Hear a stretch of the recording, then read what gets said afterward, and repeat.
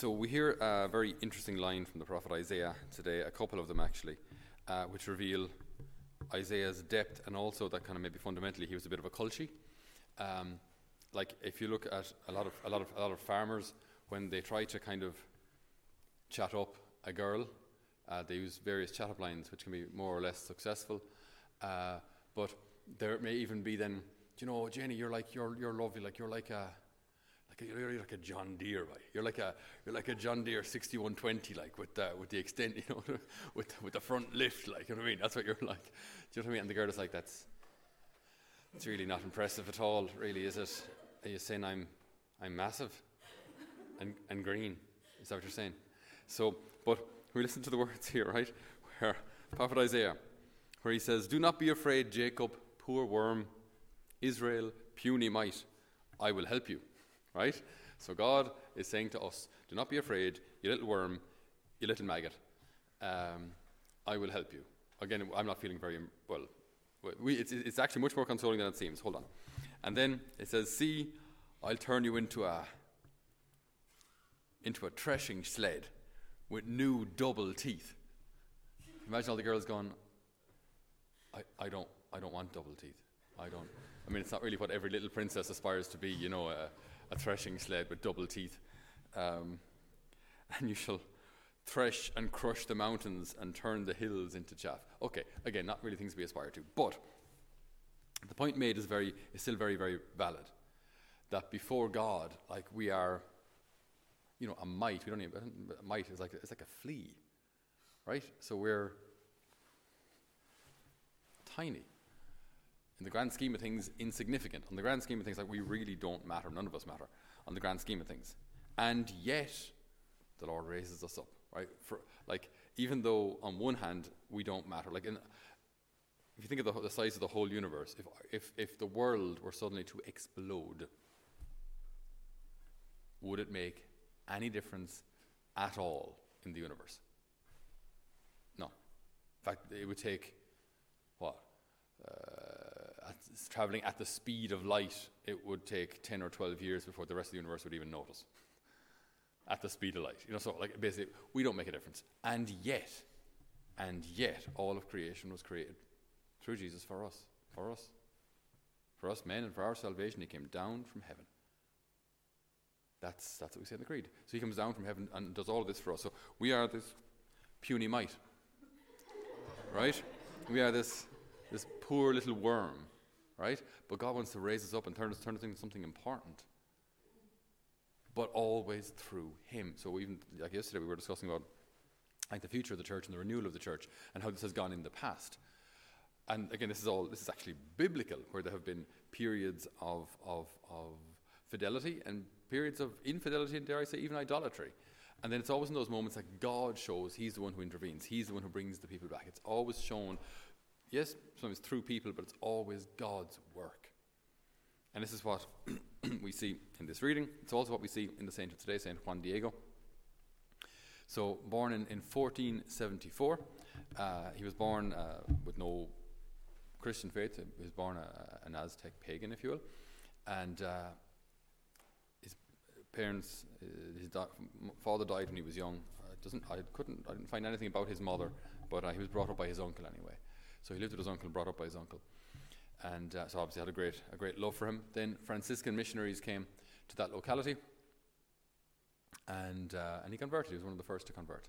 So he was a regular attendee at Mass and was known for his very simple, humble piety. Just one of those, I think I mentioned it to you before, but maybe 2 months ago, a man came to visit here, and just a man kind of like Juan Diego, just a man who had lived his life as a farmer and had, when you see a person like with big hands, but then even bigger knuckles because they've got arthritis, when the knuckles kind of swell and the fingers don't really move with the same kind of flexibility as they used to, and just really, really concerned about, the souls of his children and the souls of his parish, and just I just don't know what I can do for them. I see, it's not that I'm better than anyone, but the people aren't going to Mass, they're not going, they're not receiving Jesus in the Eucharist. And I go to adoration, and I praise for them, and I just wants them all to be okay. I just wants them all to get to heaven, like. And you can just see the absolute sincerity of the man. Just, do you know what I mean? Just so humble before the Lord, like just in such a simple way, a great saint. The man is actually a saint. Do you know what I mean? Just an absolute sincerity of heart. So that's what we have in Juan Diego. A very simple man with a profound love for the Lord. So on the 9th of December, he's going to the church for the Feast of the Immaculate Conception. I guess the 8th of December must have been a Sunday, because I don't know why else he'd be going to celebrate the Immaculate Conception on the 9th. Okay, so he's going to the church on the 9th of December. And on the way there, he meets this beautiful young lady, right? Something, again, very celestial, something. She's not just a kind of a regular pretty lady. There's something like very, very beautiful about her. And he recognized her, recognized who she was, that this is Our Lady. This is the woman we've been hearing about in our catechism classes from the Franciscans. And she speaks to him in his own language, in his own dialect even. Someone was joking with me recently, imagine if Our Lady like appeared in Liverpool or Australia or Donegal or something. Imagine the accent she'd have. Oh, it could make quite the movie at some stage. But okay, moving on. So she speaks to him in his own language, in his own dialect, and asks for a church to be built up on Tepeyac, up on the hill where this all took place, and that he was to go to the bishop and request this. And you can imagine Juan Diego going, me go to the bishop, because like there's, in Spanish, as in most languages, like there's a way of speaking formally. There's kind of a formal Spanish that you should speak when you're speaking to people above you, and that not everyone knows how to do that well. So you can imagine being kind of embarrassed. I don't even know how I'm going to talk to him, like. But in obedience he does, which must have been very, very humbling, because you knock on this big bishop's palace, and the secretary opens the door, welcomes him in, and Juan Diego explains the story. So where do you start? Like, I just met Our Lady, and she wants us to build a chapel up on that hill, which is difficult to access and difficult to get to, and we have a cathedral right here. But she wants a church up there. And the bishop said, well, if he was Irish, he would have said, I will, yeah. So he said, look, we have a cathedral here, so it's a nice idea. It's a nice idea, but that's not going to happen. Okay, thanks very much though for your time. So Juan Diego goes back, meets Our Lady still on the 9th, and says to her, I was unsuccessful. I'm sorry, I failed. I'm sorry I failed you. And she said, go back again. You can imagine him saying, I can try. So the following day, the 10th, he goes back and says, hi, it's me again. I saw Our Lady on the way home, and she said that we should build this chapel on the hill. And the bishop said, look, it's not a nice idea, but like, how on earth can we prove that you saw Our Lady? Like, that's sorry. So he heads off back home and meets Our Lady on the way home. Again, so this is the third apparition. And he says, look, I'm sorry, I was unsuccessful, I failed you. And she said, okay, come see me tomorrow, and I will give you a sign for him. Okay, so tomorrow then was the 11th. So on the 11th, his uncle was gravely sick. And so Juan Diego wants to get a priest or a doctor. He wanted help for his uncle. So he was heading into town, but took a different route.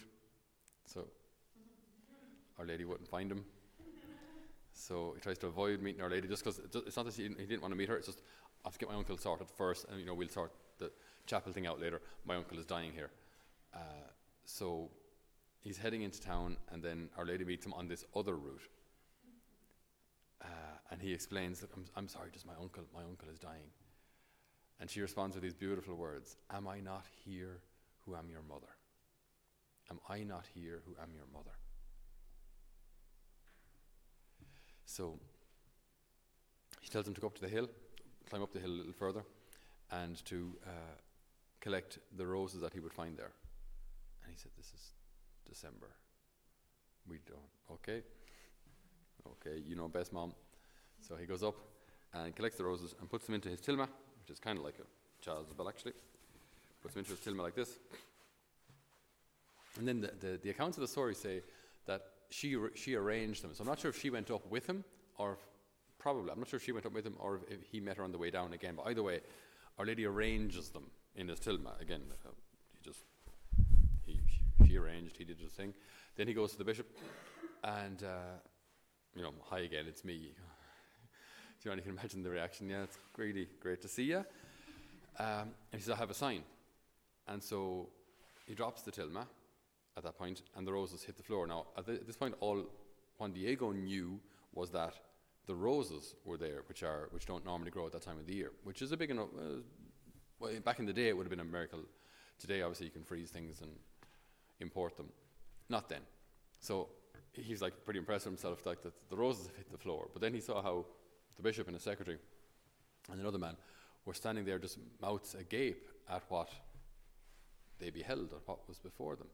And then he looked down, he saw for himself the first time of the image of Our Lady of Guadalupe, La Guadalupana as they call her. And everything about that image, the more research they do into it, everything about it is supernatural. So they magnified all sorts of parts of it to see how it was created. So there are no brush strokes. So if it was painted, the hairs would be kind of folded over and stuck. So if you focus in, you'd see how it was painted. It's not painted. It's also made of a kind of a cactus fiber, which this is back in 1531. Cactus fiber wouldn't last 30, 40 years. It's basically a vegetable. It's not going to last long. This is centuries later, and it's still there on display. And the magnification also showed all sorts of interesting things. One, the colour seems to not be as such soaked into the material as hovering just above it. It hasn't been absorbed into the material, but it's there. But it's not in it, it's on it. It's just above it. It's a very interesting thing. Also, the pigments they're not acrylic, they're not oil, they're not water-based. It's a colour substance that we don't have. So it's very, very interesting. Also, they focus in on the eyes of Our Lady, and in her eye, you can see the reflection of what she saw when the tilma was dropped. So you can see the bishop and the secretary and the other man. There's someone else there as well. You can see them in the pupil of Our Lady. And it's got the kind of domed effect, like if you're looking through a glass ball or something. So it's again detail that you could never paint, and also that no one even knew was there until I think it was the 70s when research was done. All sorts of interesting things. And then of course you can give a whole homily on the symbolism of the position of the stars represents the position of the stars in the sky at that time in Mexico. The fact that she's standing on the moon, overcoming any kind of still remnant pagan worship that was there, the moon god, and she's pregnant. Again, a very, very pro-life image. Our Lady is carrying Jesus. And the sash represents that too, that she's a pregnant woman. So such a wonderful pro-life image. So, and then she has her head bowed. So again, like we mentioned yesterday as well, a sign that she isn't God. She leads us to something divine, but she herself isn't divine because she's bowing her head to someone greater. Our Lady leads us to Jesus. So we see in this typically divine plan, right, where do not be afraid, Jacob, puny worm, Israel, puny might, I will help you, it is the Lord who speaks. Do not be afraid, little Juan Diego. You're uneducated, I know, your Spanish is rough, not a bother. I will help you. I will help you. And fast forward to our time. We can say the same for the church of today, and we can say the same for us as individuals. Do not be afraid. Do not be afraid. Insert your own name. Annie. Poor worm. Roisin. Puny mite. I will help you. It is the Lord who speaks. The Holy One of Israel is your Redeemer. So, again, this is where we get our realism and our hope.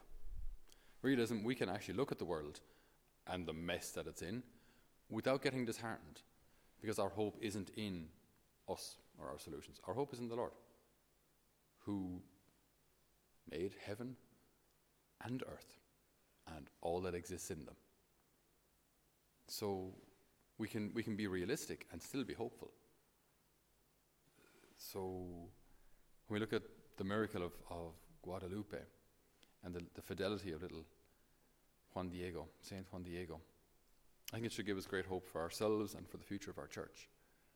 Obviously the church and then a much bigger church were built up on the hill of Tepeyac, and within a short number of years over 9 million Aztecs converted. Our Lady did the converting. The Franciscans were sent there, they did the groundwork, and then Our Lady just multiplies their efforts to the nth degree. And to this day, Mexico is still faithful. I hope it's as faithful interiorly as it appears to be exteriorly, kind of like us as Irish, or we have the name of being faithful. I hope the internal reality is the same. I know the tattoo of Our Lady of Guadalupe is quite common. Mine took 3 different sittings because it's quite big. But I hope the devotion to Our Lady of Guadalupe goes a little deeper than that, though. It needs to go a little deeper than the skin. Needs to be in here. That we recognize also that Our Lady carries us. Why are you afraid? Am I not here who am your mother? So despite our smallness, let us never be afraid that the Lord can work great things in us and through us, as he did through Juan Diego. Amen.